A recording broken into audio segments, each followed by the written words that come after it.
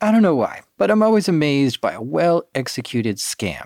There's something especially elegant about the ones that are as simple as they are effective. Have you heard about the watermelon drop scam? Okay, so for a while in Japan, the prices of watermelons were really high, and so what con artists did is they got a hold of some bad watermelons, ones that were worthless, and they would carry it through a part of town where tourists visit. And they'd intentionally bump into a tourist and drop the watermelon at the same time, which would burst open on the ground and make quite a mess. The con artist would then yell and scream at the tourist, saying, "Don't you know how much these are worth? And I can't believe you broke it." And the tourist would feel bad and then pay for the broken watermelon.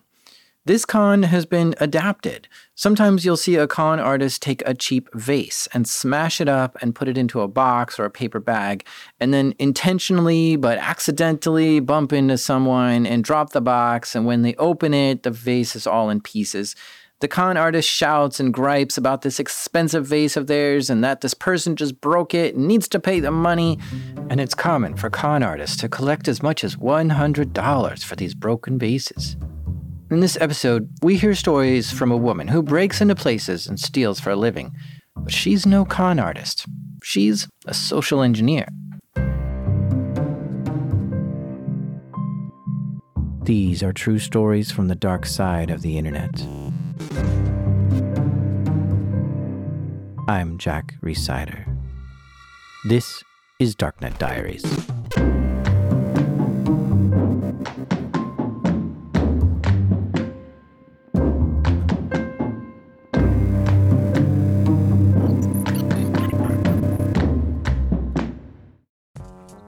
Support for this show comes from Privacy.com. With Privacy, you link up your bank account, and they generate virtual cards for you to use with online shopping. This is great for when you don't trust a certain website, or really are concerned about them overbilling you. Privacy gives you great controls to limit how much money you can spend on your card. Like for instance, you can control your subscriptions or recurring payments. Make sure that you never get accidentally billed twice or upgraded to some service without your consent. You set a spending limit to what you know you should be paying for that service. So like if you know you have to pay $10.99 a month, set a spending limit of $11 a month and you'll never be billed more than that. And you'll be notified if there is a charge. I love the control Privacy gives me with these cards. To get started, head on over to privacy.com/darknet. And hey, if you use this link, they'll give you $5 towards your next purchase. So go to privacy.com/darknet. Support for this show comes from Varonis. Guess how many files the average employee can access on their first day of work? 17 million. And most of them they never use. Those files are what these ransomware gangs steal and hold hostage, because companies will pay to get that back. That's why ransomware is such a threat. The blast radius is huge, 17 million files? There's so much valuable data that's easy to get and they can make money from. Do you wonder what your company's ransomware blast radius is? Varonis does a free cyber resilience assessment and tells you how many important files a compromised user could steal and whether anything would beep if they did, and a whole lot more. They actually do all the work, show you where the data is open to, if anyone is using it, and what you can do to lock it down before attackers get inside. They also can detect behavior that looks like ransomware and stop it automatically. You can even get a break on your cyber insurance. If you want to learn more, visit varonis.com/dark. That's spelled VARONIS, varonis.com/dark. For this episode, we hear from a social engineer and physical penetration tester. My name is Jenny Radcliffe. I'm known online as the People Hacker, and I'm a social engineer and specialist in the psychology of security. Jenny's from Liverpool in the UK, and she spent a lifetime learning social engineering skills and how to break into buildings, but she's not much for computer hacking. So I only deal with the humans. I'm hopeless technically. Jenny's good at tricking people into doing what she needs. But she's no criminal. She's a professional who legitimized her skills for a number of jobs. She's worked as a negotiator, working out business deals across the globe. And she's done social engineering and physical infiltration, pen testing. She's been at it for 30 years now. But when she got started, no one used a term like social engineer. No one used that term. I didn't know that term. Yeah, they used the term con artist at the time. Yeah, or burglar, you know, and I at no point thought it was going to ever be something that was respectable or something that I could ever talk about. I couldn't have told my family because they'd have worried. My parents and everything would have worried. And I couldn't have told my friends, really, because although a lot of people I knew kind of had an idea about it, so I never really talked about it very much to anyone. Jenny's career as a social engineer and pen tester goes all the way back to her childhood. It all started when her neighbor kidnapped her. Jenny wasn't even 10 years old at the time. She wandered into the neighbor's house, but they just kind of closed the door and wouldn't let her leave. Her parents couldn't find her and began a frantic search. This was a very scary situation for her, which kind of shaped who she would become. I mean, I'd made my mind up when I was being held captive that I would never be helpless again. I thought if I get out of this, I'm going to be some kind of superhero. She was eventually found by her parents, safe and sound. But being kidnapped gave her a whole different view on life. And yeah, she wanted to do something special after that. Something like what a superhero would do. But she wanted to use brains over brawn. Coincidentally, her superhero training would start soon after, when her parents set her up with her older cousins. I think my folks decided that I needed to be more streetwise, and so they let me hang out with the older boys as opposed to just sort of play in the street. Her parents figured out the cousins could watch over her, show her how to protect herself and stay safe. But what they didn't know is that the boys had a mischievous streak, and they spent their nights breaking into abandoned buildings around the neighborhood. And now young Jenny would be tagging along, picking up her superhero tradecraft along the way. And as far as my parents were concerned, I was, tucked up in bed with a story and a teddy bear at, 8 o'clock at night. And really, I was out with the cousins, helping them get into all these buildings. And it was great fun. And it starts off, you get into the empty house in the neighborhood, and then you go into the empty house at night. And then you start to pick targets, like, do you think we could get into that place? And before I knew it, the places we were getting into weren't empty anymore. The cousins taught Jenny how to get past locks and alarms, things that could be crucial to her career later on as an adult. But in her youth, her greatest strength was her small size. This made her the ultimate physical penetration tester. They used to throw me over fences and things and get me to kind of open gates or run around and check things out. After she'd been with the cousins for a while, they let her pick the next target. I asked if he could go to a local zoo and see if he could get into that at night. Jenny had been to this zoo before, and she always wondered something. I wanted to see if the lion got locked away. Yeah, what do the animals do at night? It's a good enough question that the cousins were on board. They all grabbed their flashlights, or torches as they say in Liverpool, and headed to the zoo. I had a little torch, a little Sesame Street torch. This zoo had recently been shut down because of animal abuse issues, so it was even more mysterious to Jenny and her cousins to explore an abandoned zoo at night. They wanted to find out if the animals were still there. So they head down there, and they come to a fence which surrounded the zoo. The cousins boosted Jenny over the fence and then climbed over after her. Once inside, the boys just ran off for some reason, leaving Jenny all alone with her little yellow Sesame Street flashlight. And it was like there was no alarms, there was no security guards, there was nothing. The Sesame Street flashlights are horribly dim, and this was a very dark night, so she didn't see which way the cousins ran off. But she did know which way the lion exhibit was, so she made her way over to that. But she could barely see, so she used her hands to sort of reach out in the dark to try to identify the exhibits by touch. And I kind of padded over to where I thought the lion's cage was, and I shined this really dim torch into the cage of this lion, and I couldn't see it wasn't there. She turns away to listen for her cousins, who were laughing somewhere off in the distance. And then I turned around and I could smell like a chicken soup breath, and it was right in front of me.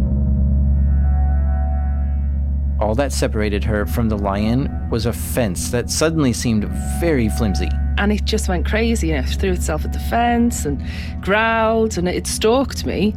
I screamed, dropped the torch, started to run, and the cousins ran after me and they were laughing. They scooped her up and retreated back over the zoo's fence. They got out of there safely, but that Sesame Street flashlight didn't make it out.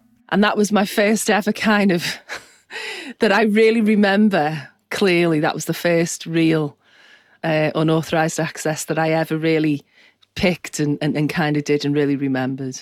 Gosh, that could have left nightmares on you for life of falling asleep and having lions chasing you in your dreams. So it did, and I still do dream that all the time. I do, and really seriously, I do. If I'm stressed at all, I'll dream about lions. But it didn't put me off breaking into buildings, though. Jenny was really starting to enjoy breaking into places. As the cousins grew up, they moved on from break-ins to working security at local bars. Jenny tagged along with this too, running deliveries between pubs. She also ran little side schemes, like ripping off vending machines for change by entering a secret code. So I always had change, pockets full of money and things. All terrible, and I've made amends since. Apologies to, Coke and Pepsi. As Jenny went into her late teens, she went to college. The cousins figured out a way to turn their street skills into legitimate work. They started doing security audits for high net worth individuals, like professional soccer players. And it was like, we used to break into houses. Do you want us to check out where you live and tell you how we get in? It was the same thing they did as kids, but now they were getting paid for it. But Jenny was grown up and was too big to just be thrown over a fence, so no more flying over walls. She adapted by using her people skills to get the cousins inside. Often, the easiest way of getting in wasn't to bust an alarm or get on the roof or anything dramatic. It was just to have me knock and say, can I come in? I want to talk to you about your curtains or, something like that. Once she was inside, Jenny would just figure out a way to leave a door open or unlock a window so the cousins could just break in later. Some professional soccer players hired them to audit their businesses too. This weird side business of theirs was actually getting some real work to do. But then something changed. The cousins started meddling in heavier crime, stuff Jenny didn't want to get involved in. And that's about the time when she got offered her first solo gig as a professional security auditor.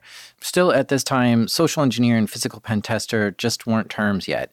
And she was still going to college when she got this job. I got a phone call from this guy and he called the house. I was still living with my parents and he called the house. Mum answered and said, there's a guy on the phone talking to you, wants to talk to you about a job. And I answered the phone and it was this guy and he said, I want you to get into this office in Liverpool and I want you to steal an address book. It's a security audit. And I didn't ask any questions except, I need to ask the cousins. And he said to me, why do you need the boys? That's when it dawned on her that she didn't. She liked the idea of trying to break in without the cousins' help this time. She knew all the tricks at this point. It would be less people involved, less work. So yeah, a solo mission. Let's try it. But she did call her cousins to let them know that she was going to be going in on this job alone. All right, step 1. So, reconnaissance stage. The target was a politician in the British Labour Party. Jenny's mission was to break into his office and steal his address book. His office was in a waterfront building in Liverpool. Jenny went over there one day to check this place out, to look for obstacles or weaknesses in the building. On the ground floor around the entrance, there weren't any barriers, no turnstiles that required her to badge through or anything like that. She looks at a directory on the wall and sees the office that she needs to go to is on the 8th floor. So she hops on the elevator. What she's looking for is a POE, a point of entry. This is a public building. Anyone can jump in the elevator and take it up to the 8th floor and then just look around the lobby. You can't really get caught in this stage. But doing this can really be helpful for when you want to come back later and actually break in. So this is like completely not how I would do it now. I guess I just thought, I'm not doing anything at this point. I'm just looking around. So I'm not actually doing anything wrong. So there's no problem. Jenny steps off the elevator and sees some double doors with a big open floor plan office on the other side. It's bustling with workers. Jenny looks to the far end and sees the politician sitting at his desk. I'm kind of thinking, okay, so that's where I need to go. And then one of the office workers comes out and just says, oh, hi, what do you need? Do you need to go in? And I said, no, I don't need to go in. Actually, I'm looking for Mr. whatever. And I said, is that him in there? And he said, yes. And I said, oh, I need to speak to him, but I'll leave it. He looks busy. And he said, yeah, well, he won't be there tomorrow. He's at the conference. And I said, oh, right. And I said, the conference. And he said, yeah, it's the Labour Party conference. Well, that accidentally worked really well. Jenny now knows that nobody's going to be in the office tomorrow. Again, her mission is to lift an address book off the guy's desk. Jenny left the building and stopped at a cafe for a coffee. As she sipped her drink, it struck her how laid back security was at this office building. And I thought, right, I'm just going to go back. This is going to be not as difficult. I'm going to wait for the guy to go out of his office. I'm going to go and get it. She went back into the building, headed up to the 8th floor, looked through the office window. But that politician, her target, was still at his desk, where she presumed the address book was too. So she left. I guess I lost my nerve, came out and went, right, I'm definitely waiting for the next day now. And she does. She goes home, sleeps that night, and comes back the next day. But not straight away. She waits until 5 p.m. to go back. There was no one around. There was not even security at the front desk. It was wide open. I went up the stairs and I walked into this office. It wasn't locked. Went into the guy's office. It wasn't locked. And his address book was just in the drawer on his desk. Jenny grabbed it, stashed it in her bag, and was feeling good. The job was going well. I kind of thought, yes, this is great. Wait till I tell my cousins, and I've done this one on my own, and I deserve my fee. And as I said it, I saw the doors open at the other side of the office, and it was security. Just panicked, and I just ran out the office.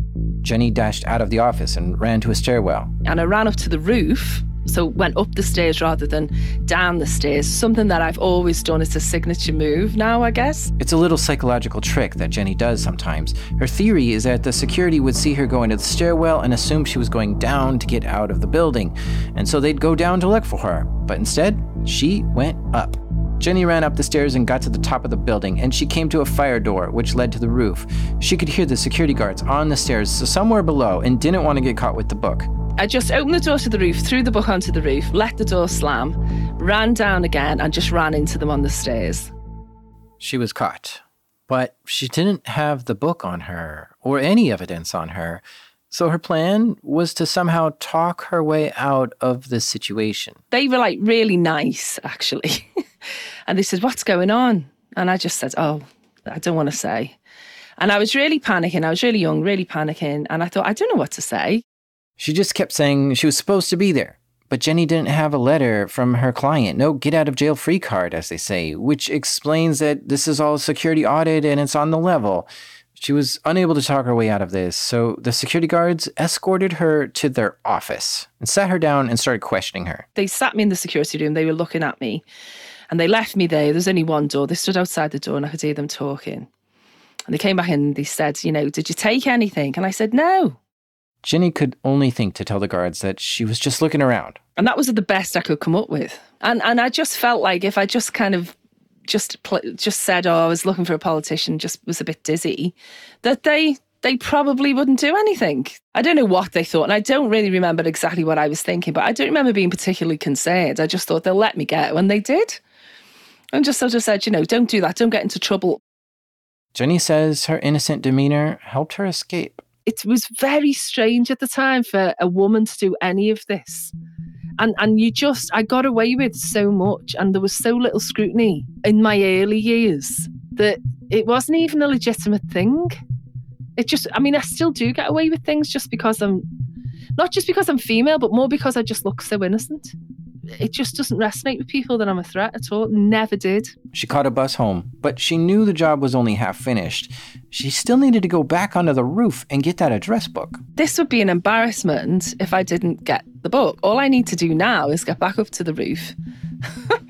I'm thinking right now, grab the book and it'll be fine. So she headed back that night, because there was a sense of urgency to get the book before someone else found it. Even though she's shown her face at this building 3 times now and has been caught once, she decided to go for it anyway. And she tried to justify why it was safe to go back. They didn't call the police or do anything the first time, so they probably won't do it the second time. It's just the most stupid reasoning. She stood out in front of the building for a while, watching the front doors from a distance. It was late in the year, a couple of weeks before Christmas. It was cold out, and it was getting late. It was after midnight now. Waited and waited, and it was completely quiet. And it started to rain, and it started to really rain. I just thought, I've got to move now. I've got to go and get it or I'm going to get wet, as if that's the main thing to worry about. She didn't see any movement in the building for a while. So she went in and then quickly ducked into one of the stairwells and made her way up the stairs to the roof. And as I got onto the roof, the thunder and the lightning was just really loud. And I just grabbed for this book and it was all soggy and wet. And I got the book and then ran out, didn't get stopped, there was nobody there. She successfully left the building with the address book in hand and made it to safety. Phew. She did it. She turned the address book over to her client and got paid. But the thing is, that first one always reminds me, that I was completely incompetent that first job. In the past, she'd had her cousins to lean on. They had experiences to share. They worked as a team. And although she made some mistakes, the end result was that she did it all by herself. And it's one of the reasons I kind of stayed in security, because it was so easy. I look back on that now and think, that was ridiculous. There was no protocols. There was nothing keeping it safe. And that was a politician. God knows what was in that book. Security on that building improved a lot after this audit. The office was locked at night after that, and the politician's office door was locked at night too. You can't always rely on security guards catching everything. You have to make deterrents for thieves. After that, Jenny started to pick up more work. And every job she did, she learned better techniques for breaking into buildings and manipulating people. Looking back at what she did, she sees how far she's come. I over-prepare now. And I have plan A, B, C. I have teams. We cover every eventuality. I have props, everything. As she grew her business over the years, the jobs got more complex, and she started needing extra people to help her on certain jobs and props. Like this one time, she had a job to con a business tycoon. And for this story, we'll just call him Mr. Big. The job started when Mr. Big's security team reached out to Jenny. Mr. Big thought his security was flawless, but his security team thought otherwise. So they reached out to Jenny to see if she could expose some security holes that would prove that Mr. Big would need to up the security budget. They knew of me and they asked him if he would allow them to hire a social engineer to get to him. And he told them to knock themselves out. So they came to me and said, you can do whatever you like, because he doesn't believe that this is a thing. Mr. Big didn't think anyone could gain access to his confidential data or con him. He thought he was too clever to be tricked by any social engineer. And he especially wouldn't believe that some little woman from Liverpool would get past him. Challenge accepted. And they said, do what you like, but, he'll be good about it in the end. And I didn't care if he was good about it in the end. I just thought, silly sod, you're going to get hacked for real. So, here's the job. Mr. Big's security team wanted to see if Jenny could get into his office and get access to his email.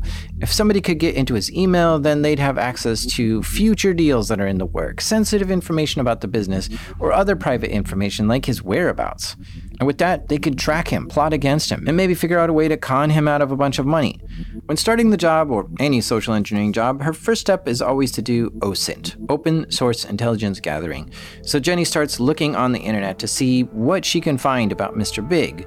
By this point, places like Facebook and Twitter were pretty popular, which became an important part of information gathering on people. I used to have to do proper surveillance. I used to have to sit outside offices and theatres and things and watch people, to see what they, who they socialised with and everything. But when social media came in, I just couldn't believe how easy they made my life. You can find out a lot about a person on social media because people post all kinds of private information there. Name, location, job, high school, hobbies, friends, sexual orientation, trips. People post it all. There's no reason to hack into someone's phone to see their private photos when they're posting these photos for anyone to see. For Jenny, social media was a game changer for this type of work. It was like someone being fed to the lions, It was like, oh, this is going to be so easy to get hold of this person. She has a specific goal in mind when she does OSINT, something she says sets her apart from some of her other colleagues. What I'm normally looking for is different, I think. I think when I speak to other people who do the job, they can collect the OSINT, but the data's nothing without the story. And I'm looking for what's underneath it. I'm looking for the things that people fear or the things that people, the last thing someone would give up. You know, what is it that really pushes this person's buttons? And how can I use that in an ethical way to simulate this attack? You know, and obviously I'd stop very short of anything criminal or anything very harmful. But, you know, we look at the art of the possible. So she fires up a computer and starts searching for dirt on Mr. Big online. Normally, it's so easy. Normally you do some OSINT, right? So I go over to the internet and I look at Facebook, and he's not on Facebook. He wasn't active on Instagram or Twitter either. Huh. Odd, but okay. Some people are just like that. She starts looking for the guy's wife, but Jenny can't find her either. All this is becoming tricky. She might have to look him up in other databases or dig through public interviews with him or something. But as she looked more, she just wasn't finding much on this guy. He was somehow staying off the internet pretty well. And in the end, in desperation, you know, just as sweet, we found his secretary on Pinterest. Jenny took a hard look through Mr. Big's secretary's posts, but didn't find much. She was in this extreme knitting group. She used to knit little cupcakes out of wool. And that was all I had, and it's terrible. It's not enough. Jenny kept pivoting her searches. LinkedIn, Reddit, nothing. Come on, this guy's got to be somewhere. So she just starts reading public articles about him and his company. He and his wife are both in charge of a charity that was connected with an illness that had been in their family. Huh. Jenny is an ethical hacker. But would she use a charity to exploit someone? That might not seem like an ethical approach. But then she thought, you know what, the bad guys would do low blows if they had an opportunity. So Jenny decided, yeah, let's get to him through his charity.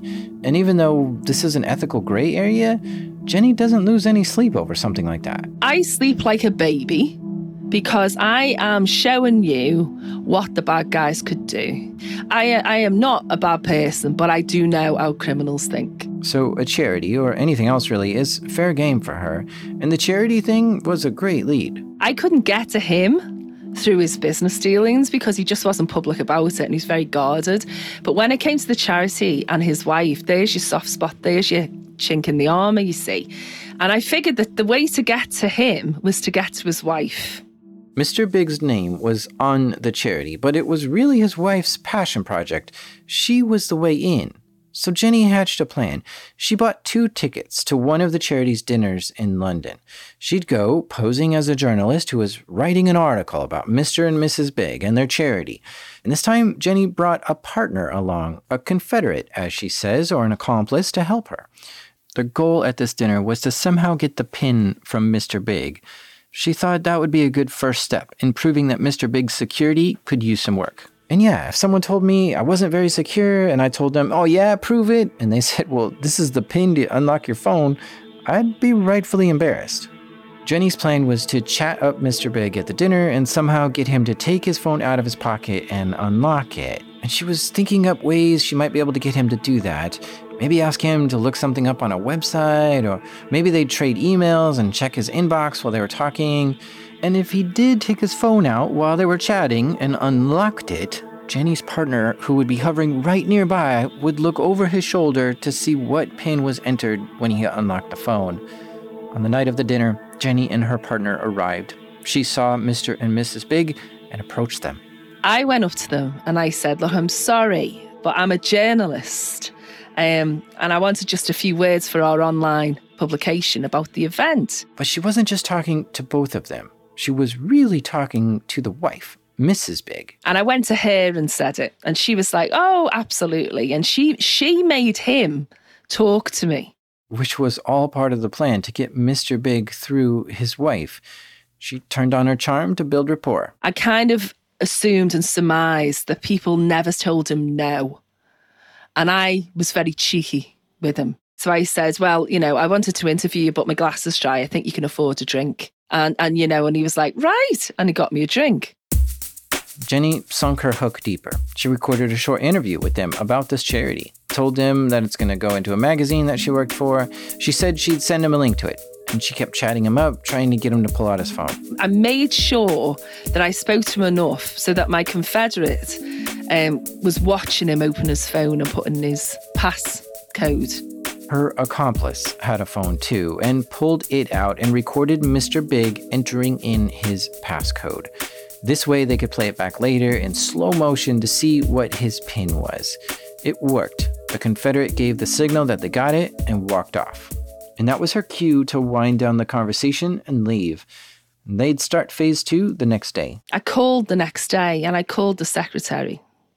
And I said, it was great, but unfortunately the recording just didn't work. And now I've interviewed them. I really want a bigger piece. I want them to be on the cover. We want to take a few photographs. But the problem is I'm on a horrible deadline. Like, this needs to be in by Friday. This sense of urgency was important to Jenny's plan. It was a tactic she used regularly. Because you never give a mark time to think. Got to rush people into doing something. We're going to flatter them. We're going to get the wife on board. They've got to sell it to me. And now the Biggs were selling the interview to Jenny. Building rapport with Mrs. Big at the dinner paid off. She called Jenny back within a half an hour to let them know the interview was a go. Jenny worked out a plan to meet with Mr. Big in his corporate office so they could take some photos of him. But their real goal was to somehow gain access to sensitive information in the office. A computer, phone, anything that might lead to accessing his email. On the day of the interview, Jenny and her partner showed up, still posing as journalists. We set up the camera and a little microphone. We took a few photographs and we asked a few questions. And then he said, "Oh, I'm sorry. I didn't offer you a coffee." Now, the thing that makes a good social engineer is someone who can think on their feet. And I said, "Oh, I'd love a coffee." I said, "But I'm a pain. I like decaf. If you got a decaf?" And he said, "I'll go and find out." See, the thing is, Jenny hates decaf. Death before decaf. What it was is I wanted him to have to go and really look for it. And I thought maybe that was a better option. And he left us on our own in the office. Bingo, alone in his office as he hunts for decaf somewhere in the office. And he left his mobile phone on his desk. They weren't really sure when this opportunity would present itself, but when it does, Jenny says you have to be ready. We weren't banking on that happening. We had other things that we had in mind to get him out of there. Phone calls planned and all sorts of things. But at the end of the day, the opportunity presents.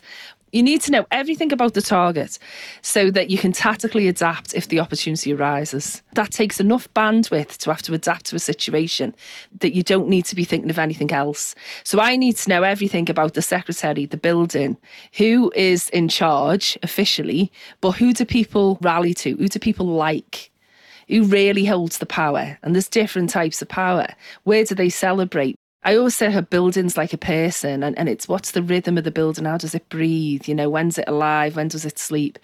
And the reason is that once you have all those things in place, then when something like the guy just pops out to get us a cup of coffee happens, we're quick enough to act very quickly in the moment and leave. In this case, knowing that decaf coffee might be hard to find, that was the key to their success. With Mr. Big gone, Jenny quickly grabbed his phone, punched in the PIN that she had gotten the night before, and sent a text to the security team. Then she ran around his desk, sat in his chair, and sent an email to the security team. This proved that she had gotten in and got access to his emails and phone. And once she finished, Mr. Big still wasn't back. So Jenny and her partner vanished. Yep, gone. She says there's no need to hang around after a successful con. There's no point in exposing yourself to getting detained. The best move is just to get out. Once Jenny sent the code word to Mr. Big's security, they quickly swooped in and debriefed Mr. Big. After the job, Mr. Big reached out to Jenny. He was really good-natured about it. And what he said to me was, he said, "I want to take you for dinner. And I want you to tell me exactly how you caught me out." In the end, Mr. Big carved out more budget for his security team. For Jenny, the Mr. Big job was important because it showed that even if you're not on social media, someone can still get to you. A lot of the jobs we have, I can find out everything from social media. I don't even have to go. We can just fish people or whatever, and I'll do a lot of my work over the phone. But everyone's networked, and someone in that network will be able to give you enough to just work out where the chinks are in the armour, where the psychology leads you. And with him, it was always going to be flattery. We always had to work with ego. But to get to his ego, we had to find out what they cared about. Speaking of preying on ego, the next story from Jenny is about a time when a handsome sum of money helped lure her into a job. Stay with us. Support for this episode comes from Oracle for Startups. I think I have to buy a new phone this week. This one I have is running out of space, and it's just too slow for my modern usage. But I wonder if startup companies have this same problem, where they start out with some cool new technology to run their business, but over time it starts to slow down, and their underlying architecture just can't handle big customers, large spikes, or the growth that they hope to have. How does a startup find technology that can grow with them? Well, Oracle has this startup partnership. It's cleverly called Oracle for Startups. The idea is, even though you're a startup, you can tap into the cloud computing power, expertise, and connections of a big dog like Oracle. You get free cloud credits and 70% off their cloud services. Plus, with multi-cloud support and no vendor lock-in, you build this any way you want. Now you aren't frustrated, and you've got the power to scale, and you're free to go after your dream customers. Don't stay stuck. Go check out oracle.com/go-to/darknet.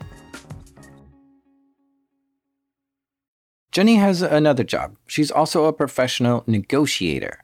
She's really good at getting people to agree on certain things. I was working for these big companies, big corporates, and they were sending me on negotiation trips and supplier assessments all over the world. Some big companies need someone like Jenny to be on the ground negotiating contracts. And I was good with people, right? So I could negotiate well. Jenny realized over the years that yet another way she could legitimize her skills would be to teach others how to do this. So she developed a negotiation course, but with her own little manipulation slant. Here's how it goes. I will talk to them about, all the usual things you'd learn in a negotiation training. Know your best alternative to a negotiated outcome, weigh up your objectives, know what you're willing to lose, all the stuff that you get in any other course. But then at 3:30 on day 2, I'd say, okay, now this is how you make someone do what you want them to do. It's how you can manipulate someone to do anything you want. Jenny came up with 19 identifiers that people could use for negotiating. It's like a recipe for getting people to agree with you. Normal, regular business people who are very legitimate and do very respectable jobs absolutely love the idea of being able to kind of input a formula and get that person to sort of bend to your will. She says her philosophy for all these negotiations and manipulations can feel a bit dark. To change those people's minds, I have to tune in to the thing that they really fear. Like the last thing they give up under interrogation, the thing that wakes them up in the cold, dark night. I need to know what that is. And I also need to know what they really care about.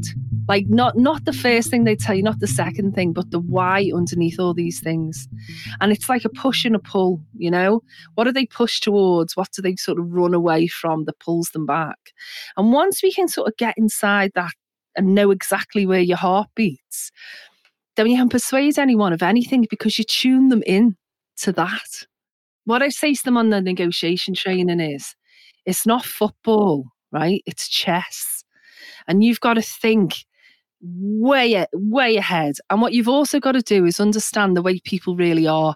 It's never just about money. So in the corporate negotiations, they always fixate on the money. And I always say it's never just about the money. It's always about power or revenge, or sometimes it's about sex, but mostly it's power and revenge in business. And if it's a power play, where are they pulling their source of power from? Like, what is it that they'd hate the most to lose? And that's what we threaten. And then back it up with a really easy decision. And that sounds very dark, but I've seen far darker. I still teach collaboration, and I still teach actually being clever as opposed to threatening anyone is the best way to do the best negotiation. Like, apply your mind and get everybody what they want so nobody loses. But the principles involved in really reading and understand people's psychology, particularly the darker side of that, is what everybody always wants to know. And if you're up against people who mean other people real harm, it's very helpful to be able to tune into that and understand how that works. So yeah, Jenny goes all over the world helping companies negotiate contracts, but also teaching people how to do it too. And one time, she was in Hamburg, Germany, teaching the art of negotiating and persuasion techniques. After she finished up her talk one night, she headed back to her hotel, but someone approached her outside. And I'm stood outside, and I hear this, Jenny Radcliffe, right? So like, shit. So I look around and there's this guy just like sort of hiding in the shadows outside the hotel. And he says, we need your help. This is strange, but not completely unusual for Jenny. I get jobs in lots of different ways, and I always did.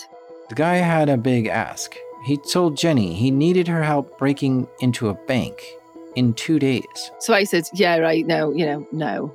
I said no because I didn't know who it was. It could have been a real criminal, and I didn't speak German, and this could be very dangerous. So I said no, and he said, no, it's all legit. We just need a social engineer. We need a woman in particular to get us past the security at this bank.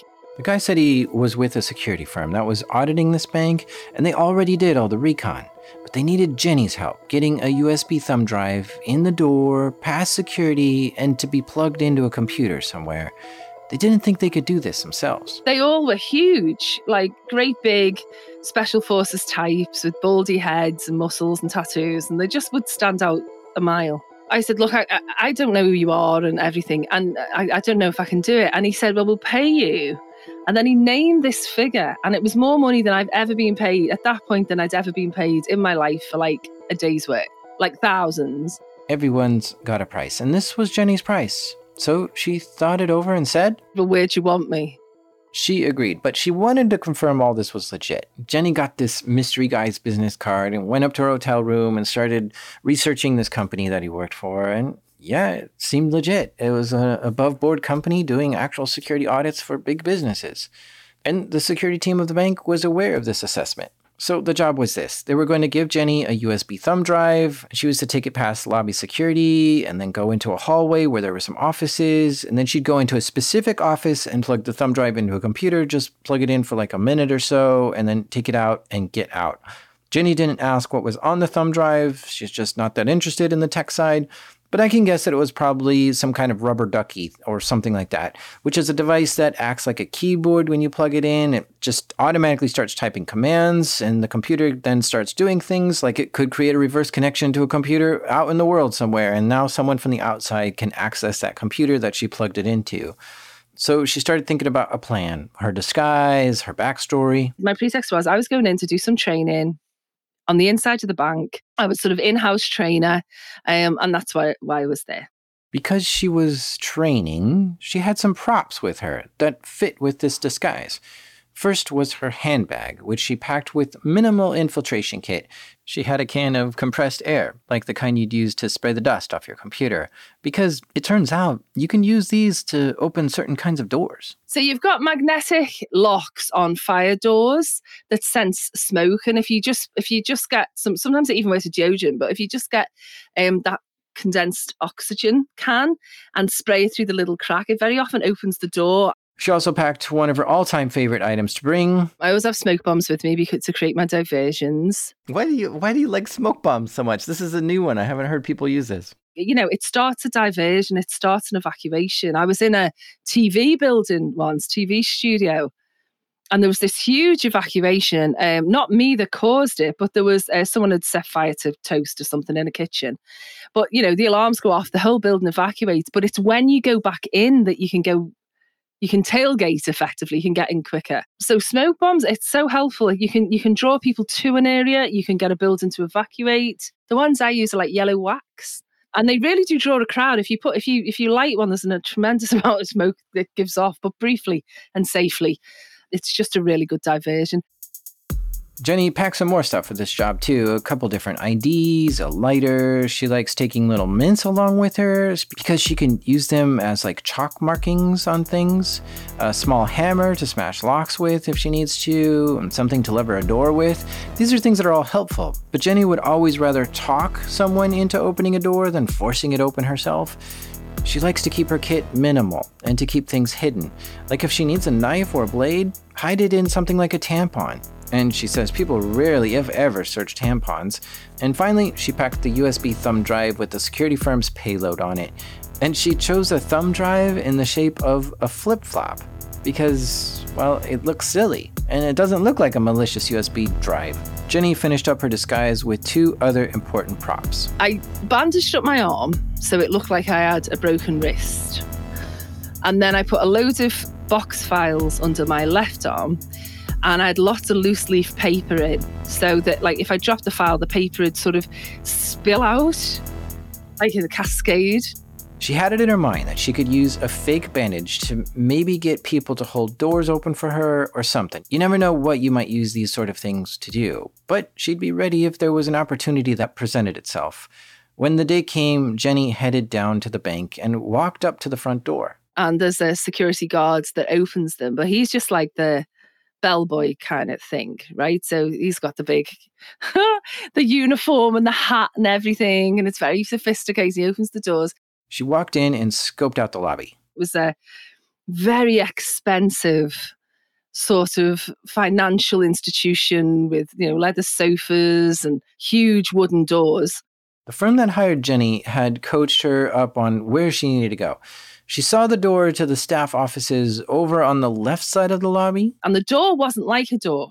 So what it was like was, if you can imagine, the walls are just these huge oak panels, sort of, how high? 12, 15 foot high panels up to the ceiling.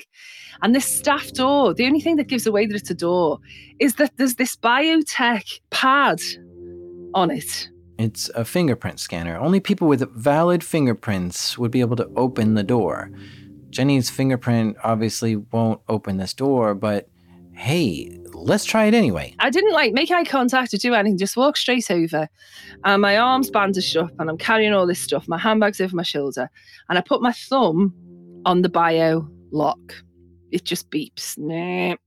It didn't work. She expected it wasn't going to work, but part of her job is to kind of test if things do work or don't work.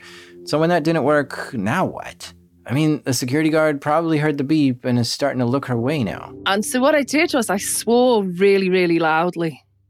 So I'm trying to draw attention because I know I can't get in without some help. Jenny calculated the situation and thought that she can either try to defeat this fingerprint lock or the security guard.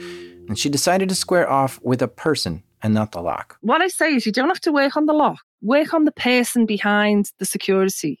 It doesn't matter what they put in place. If someone's got access, then I can access them. And then we're down to me versus the person. Right on cue. A well-dressed security guard comes over. The top security guard in the lobby. He's got all the sort of the earpiece and the radio and beautiful, immaculate suit. And he says, "Madam?" And she says, "This isn't working today. And it wasn't working yesterday." Which is a lie, of course. Jenny wasn't there yesterday. So he said, "Well, try again." She does, begrudgingly, because remember, she has her hand all bandaged up with a big box of papers under her arm and her purse on the other. So I made a huge job of it, right? So I was like, oh, and it beeps again. And I said, okay. And he said to me, "I think it's because you're not pushing your thumb down hard enough." He grabs her bandaged hand. And he got hold of my hand and pushed the thumb. And I went, fuck, God, And he went, right. And I just looked at him like this, like fury. And he said, "Try the other hand." I think at this point, the guard was stalling. Yeah, maybe she scanned the wrong finger, but I bet he was just trying to get a better read on her. Watch her closely and see what she does. She tells him they didn't scan the other finger, just this one, but she tries that other hand anyway. And as I did it, I made sure I dropped all the files. So now there's files and paper everywhere and I'm swearing away. And I just started to pick them up, but like really, really loudly. And there's people starting to look over me. And he just said, "For God's sake, go in," and just beat me in. And I went like, "Thank you, danke schön." Jenny was confident this plan would work. She says making a scene like this in Germany embarrasses people into action, but a similar tactic like that maybe wouldn't work in like a Mediterranean country where people are more laid back. You really have to know the territory to be most effective. But I just thought the last thing they're going to want is to be massively embarrassed in the middle of the working day. So he's either going to ring someone and I'm going to have to kind of BS them, or I think he's going to let me in. He did let me in. Jenny stepped through the door and into a hallway where there's offices. It was also high-end, just like the lobby, and there were wooden doors with frosted windows. The computer that Jenny was after was at an office at the end of the hall. I just walked down the corridor and it was so quiet, and so it smelled like of wood polish and money. She wasn't alone. There were people working in this office. A few people sort of looked up but didn't do anything. So just looked up at me and then looked back down. I was just really quiet and respectful, didn't make eye contact, didn't smile. Along the way, she discarded her file box and bandages. They served their purpose. She doesn't need them anymore, and the box fit well enough to just leave it on a bookshelf somewhere. Got to the end of this office and walked past it once just to check no one was in there. It was empty. And just walked in the office and put this flip-flop USB into the guy's desktop, huge, big, clunky desktop thing that was all switched on and wide open. And I put it in and I didn't, it whirred away and everything, but I wasn't looking at that. I have to trust that will do what they tell me it's going to do. And meanwhile, I'm kind of just keeping an eye. But all I can hear in the background is just the sort of quiet, polite calls in German. Nobody walking up and down or anything. She waits a minute or two with the USB drive in the computer and then pulls it out. And I just saw this line go across the screen, kind of like a lightning thing across the screen just once. And that was it. Instead of going out the way she came in, Jenny walked to the end of the corridor, through a door, and then out to the parking garage. She turned the thumb drive over to her contact and the security firm, and the job was over. And that was it. And that was the most money I'd ever made, ever. All legitimate. Everything was fine. Nobody was being robbed. I was being hired legitimately. But I had no idea that people could make that much money just doing something as simple. See, the thing is, this job was really easy. She did it all in 2 days while on a trip already, without the need to do any write-up or do any reports or debriefs or anything like that. So while she didn't say what amount she got, you could still imagine that even if the job paid her just a few £1,000s, making that kind of money in just 2 days is really nice. And while breaking into a bank might sound hard, to Jenny, this is what she trained for. The Hamburg job was about jumping at certain opportunities, and she said business really started to pick up after that. Okay, so we have one more pen test story from Jenny, and this one is a doozy because this one went really bad.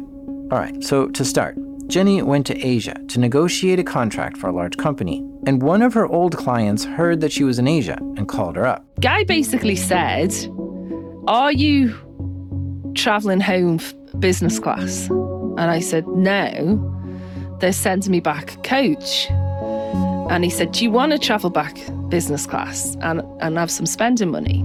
And I said, "Yes." And he said, "Okay, I need you to do a little job for me." She had done work for this guy before, so why not take an extra job while abroad? She canceled her flight home and booked a new flight to this other country in Asia. This job was to see if she could get into someone's house and find an address book in the office, then look through the address book, looking for a particular name, and if she finds that name, then she's supposed to leave a post-it note on the desk with a secret message, and if she doesn't find the name, then she just leaves. Jenny accepted the gig, and the client gave her half of the target's address over the phone, and the other half would come when she checked into a hotel in this other city, which all sounds a bit cloak and dagger. And I didn't really question it, although it was naive not to question it. She's done some pretty interesting jobs before, and it comes with the territory, I guess. But she wasn't robbing anyone, she's just planting a note. And it didn't seem that bad. And she has done work for this guy before, and she trusts him. Jenny checked into her hotel room in this new city. She got the other half of the target address and moved forward with step 1, recon. She caught a taxi over to the neighborhood where the house was and got dropped off a little bit down the road and started walking the street to where the target house was. This neighborhood that I got out in was so rich and completely deserted. There wasn't a sound of a dog barking. There were hardly any cars on this huge road. I could hear the water of this sort of lake that ran beside the road, but I could hear virtually nothing. And it just did seem to be abandoned. Jenny looked for the house that she needed to gain access to. She didn't have a smartphone at the time, just a map with the address written on it. And she strolled around the neighborhood searching. But then I saw it, and it was the biggest house on this street, and it was sort of set back a bit more from the road than the others. It was a big colonial-style mansion with walls around the property and gardens and fountains and a fabulous driveway that looped around to the front door and back to the street. She saw the house number and confirmed it was the right one, and then she noticed the gate wasn't locked. It had the feeling that it was used as sort of like a base camp, but not really lived in. So it was kept nicely and everything, but I didn't feel like it was a home. She scoped the place out a bit more and noticed there were some exterior stairs that led up to some French doors on the second level. She figured out that might be a good way to break in. And that was it for recon. She thinks this place isn't lived in, the street gate is unlocked, and the exterior stairs go up to the second story. With a house this big, there's bound to be a door or window unlocked somewhere. The plan was to come back the following night for the job. So she headed back to her hotel. Her contact calls her and she tells him, recon went well, I'm going to go back tomorrow and finish up the job. Get back to my hotel room. I was going to run a bath, get a drink, get some dinner, have an early night. And I actually got undressed and put my robe on, ran the bath, and then just thought, screw it, I'm going to go back and do it now. Jenny's recon had her convinced that this job would be easy. So why wait? Let's get it over with now. The place looked deserted anyway. I remember thinking, that bath water will probably still be warm by the time I get back. Jenny got dressed in all black. She wasn't prepared for this job. After all, she traveled to Asia to do a negotiation, not some security assessment, so she has none of her equipment or props with her. She ties her hair back in a ponytail and looks around the room for anything useful to bring. She grabbed the post-it note that she was going to plant on the desk. She stuffed some cash in her bra and went down to the hotel gift shop to look for any useful tools there. She buys a small flashlight and a bottle opener from the gift shop, which both have the hotel logo on them. She got a cab and went back to the neighborhood. The reason this story is so significant, one of the reasons, is that I broke my own rules. Because by the time we get to this job in Asia, I've been doing this for a long, long time, 18 years maybe. And I was, first of all, very superstitious about things. I have lots of little rituals and all sorts of bits and bobs that I kind of do before I go out and do a job. But there was also just sensible things, like someone always knows when you're on a job. You always, I've checked with the client that, right before you go, we are, it's still green to go, or, we're going to abort, all that. But in this job, she didn't do that.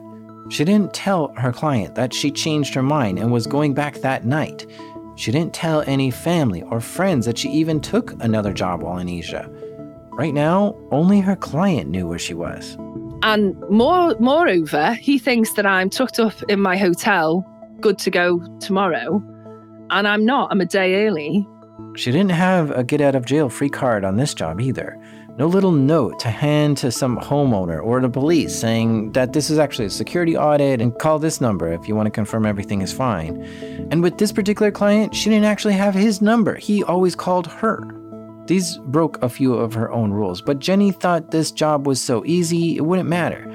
Jenny got out of the taxi a few doors down from the house. It's nighttime now. She made her way to the house and slipped through the unlocked gate. She headed for the exterior stairs to the French doors. Along the way, she realizes her little pen light is so ineffective that she just throws it on the ground and kicks some dirt over it at the front of the stairs. The moon was up anyway, which was enough light to see without a flashlight. Climbed up the stairs, and as I got to the double doors, I had a phone ring inside the house. So just flattened myself against the wall and listened, and nobody answered this phone. This was good luck, actually. A ringing phone can tell you a lot. How many rings until someone picks up? If someone answers, can you hear their voice? But the phone just kept ringing. Nobody picked up. Not even an answering machine. So she looked in through the windows of the French door. Nothing in the house seemed to be moving. And there's this bedroom, and it's all there's like an unmade bed, but no personal, no shoes on the floor or anything like that.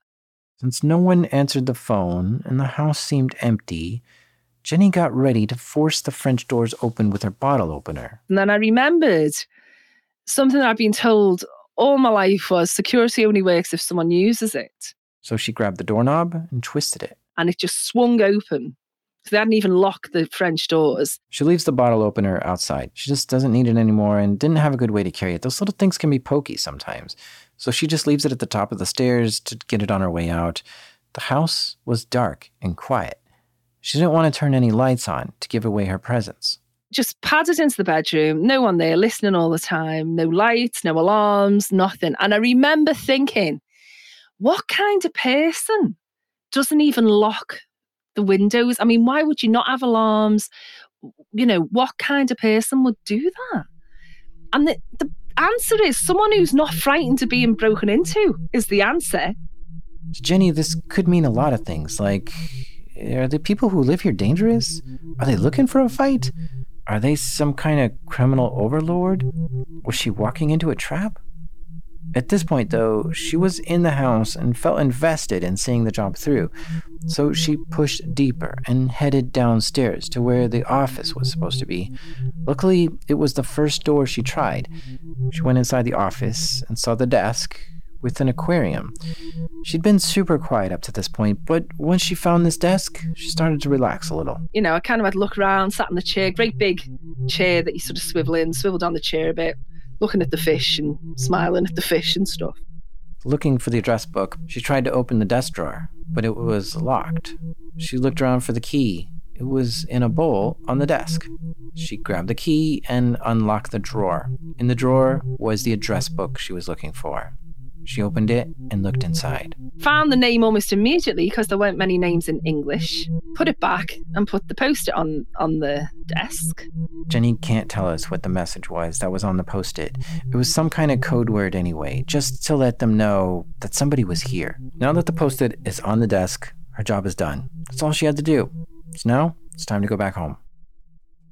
I saw 2 car headlights of 2 massive cars pull up outside the front door. Oh no, 2 cars are whizzing up the driveway. Time to run. I just padded all the way up the stairs, ran up the stairs, ran across the hall, into the bedroom, and out through the windows, which were still open. She was up on the balcony and she looked toward the driveway and saw 2 big guys looking around the place. They seemed like they could be security guards for the house. They had radios, but they hadn't seen her and started to move into the house. It didn't look like they had any guns drawn, but they were probably carrying them. And just the type of people who would have no sense of humour at all and were definitely looking for me. And I knew in that minute that this was not a legit job and that I was completely on my own.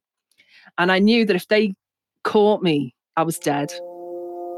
Jenny was spooked. She'd broken too many of her own rules on this job now, and the situation just got very intense. She was here a day early. The client didn't know she was even there. She hadn't told any family or friends what she was doing. If security caught her, she would just look like a common burglar. Even worse, she was starting to doubt her client. Had they hired her to break into the house of some enemy? Was she some kind of pawn in a game? In moments like this, you start realizing your mistakes, and she started regretting taking this job. Every fibre of my being knew that they'd asked me to break into some massive criminal's house. And it made so much sense that they'd asked me to do it, because if anything happened to me, it was just, I'd gone missing in Asia, you know, businesswoman goes missing in Asia. It wouldn't have been, there'd be no link to anything. But what would be the point of this whole thing? What it is it's to show you that someone got in and didn't take anything. That's what it is. It's to show you that you're not invulnerable. I see. Perhaps her client wanted to do a security audit for whoever owned that house, but whoever owned that house didn't think a security audit was valuable. And by having Jenny break in and leave a note would be the perfect sales pitch. Like, look, you obviously need better security and I can provide that for you. Or maybe this was just a bet between 2 friends. Or worse, a shot across the bow at some kind of rival. Jenny's head was racing in many directions. It was like someone was proving a point that someone could get in and do that. I thought maybe it was more than that. Maybe it was a warning or something to them. I mean, I don't know. But all that didn't matter now. Jenny was trying to evade running into any of these security guards, and she just didn't want to get caught. She needed to get out of there. She tiptoed down the exterior stairs, down to the ground level, then snuck over a garden wall and laid down to hide. And pressed myself up against the garden wall. So I'm sort of partially hidden by bushes and everything. I'm wearing completely black anyway. And I just hid my face towards the wall because my face would have been the only white thing against the shadows, you see. The guards were inside the house, turning on lights and looking through the whole place.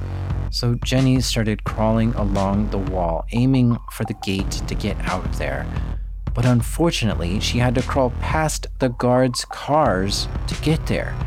She was freaking out. And I inched forward a little bit more and a little bit more.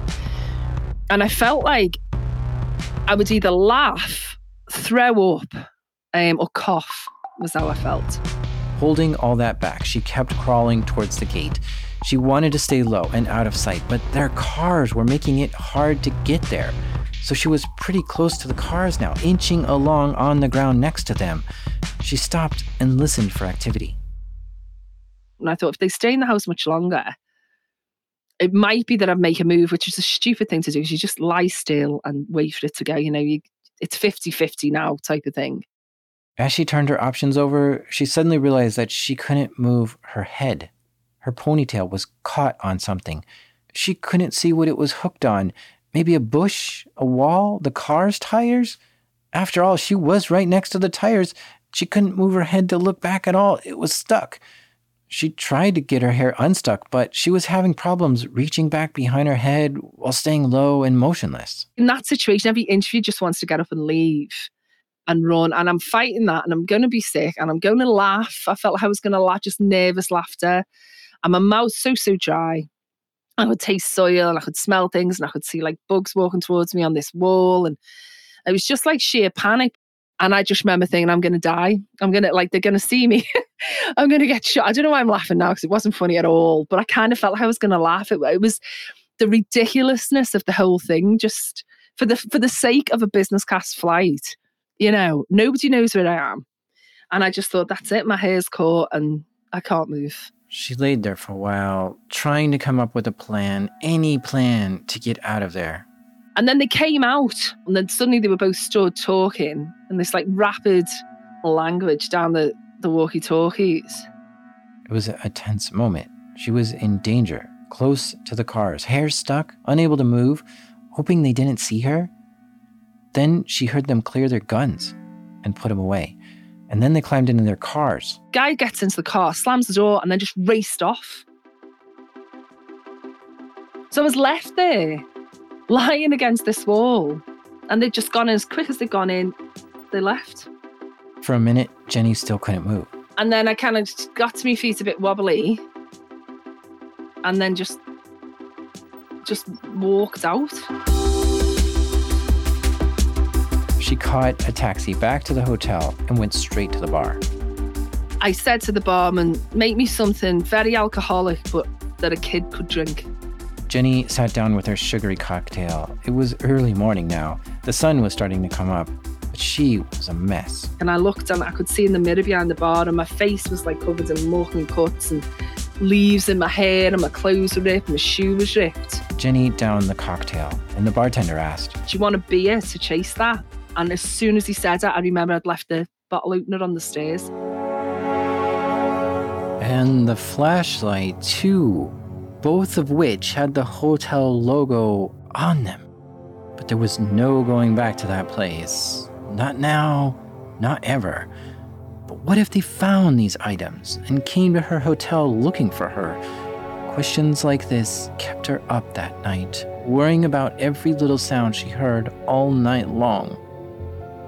But fortunately for her, nobody came to her room that night.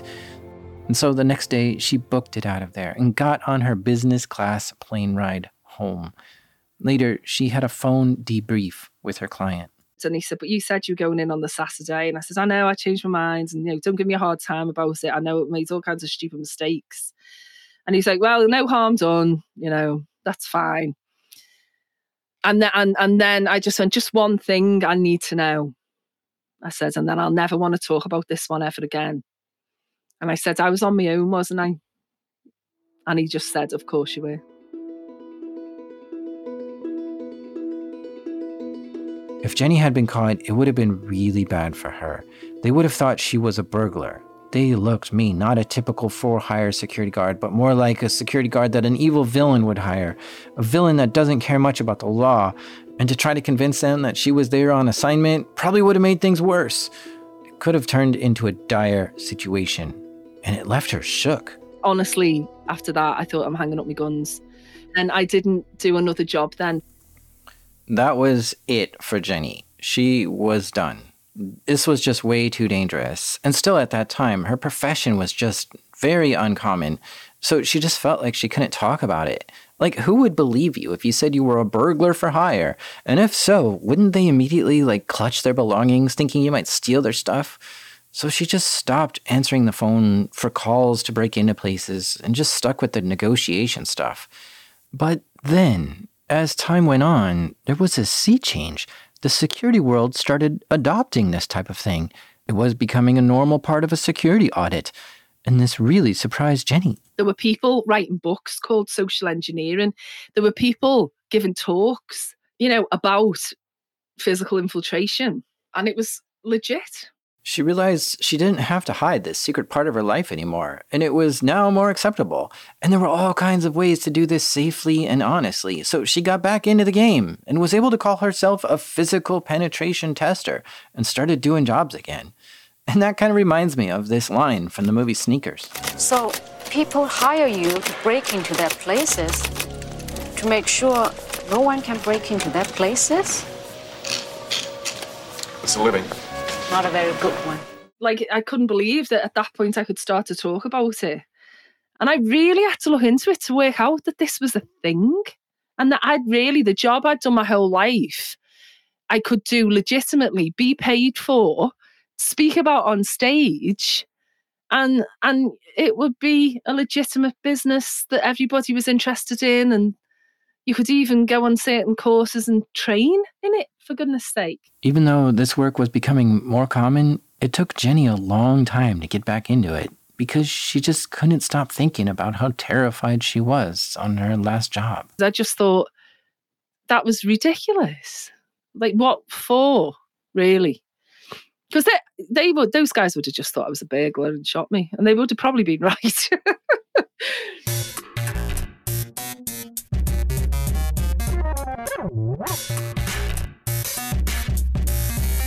A big thank you to Jenny Radcliffe for sharing these stories with us. You can look her up online. Her Twitter is at Jenny_Radcliffe. That's RADCLIFFE.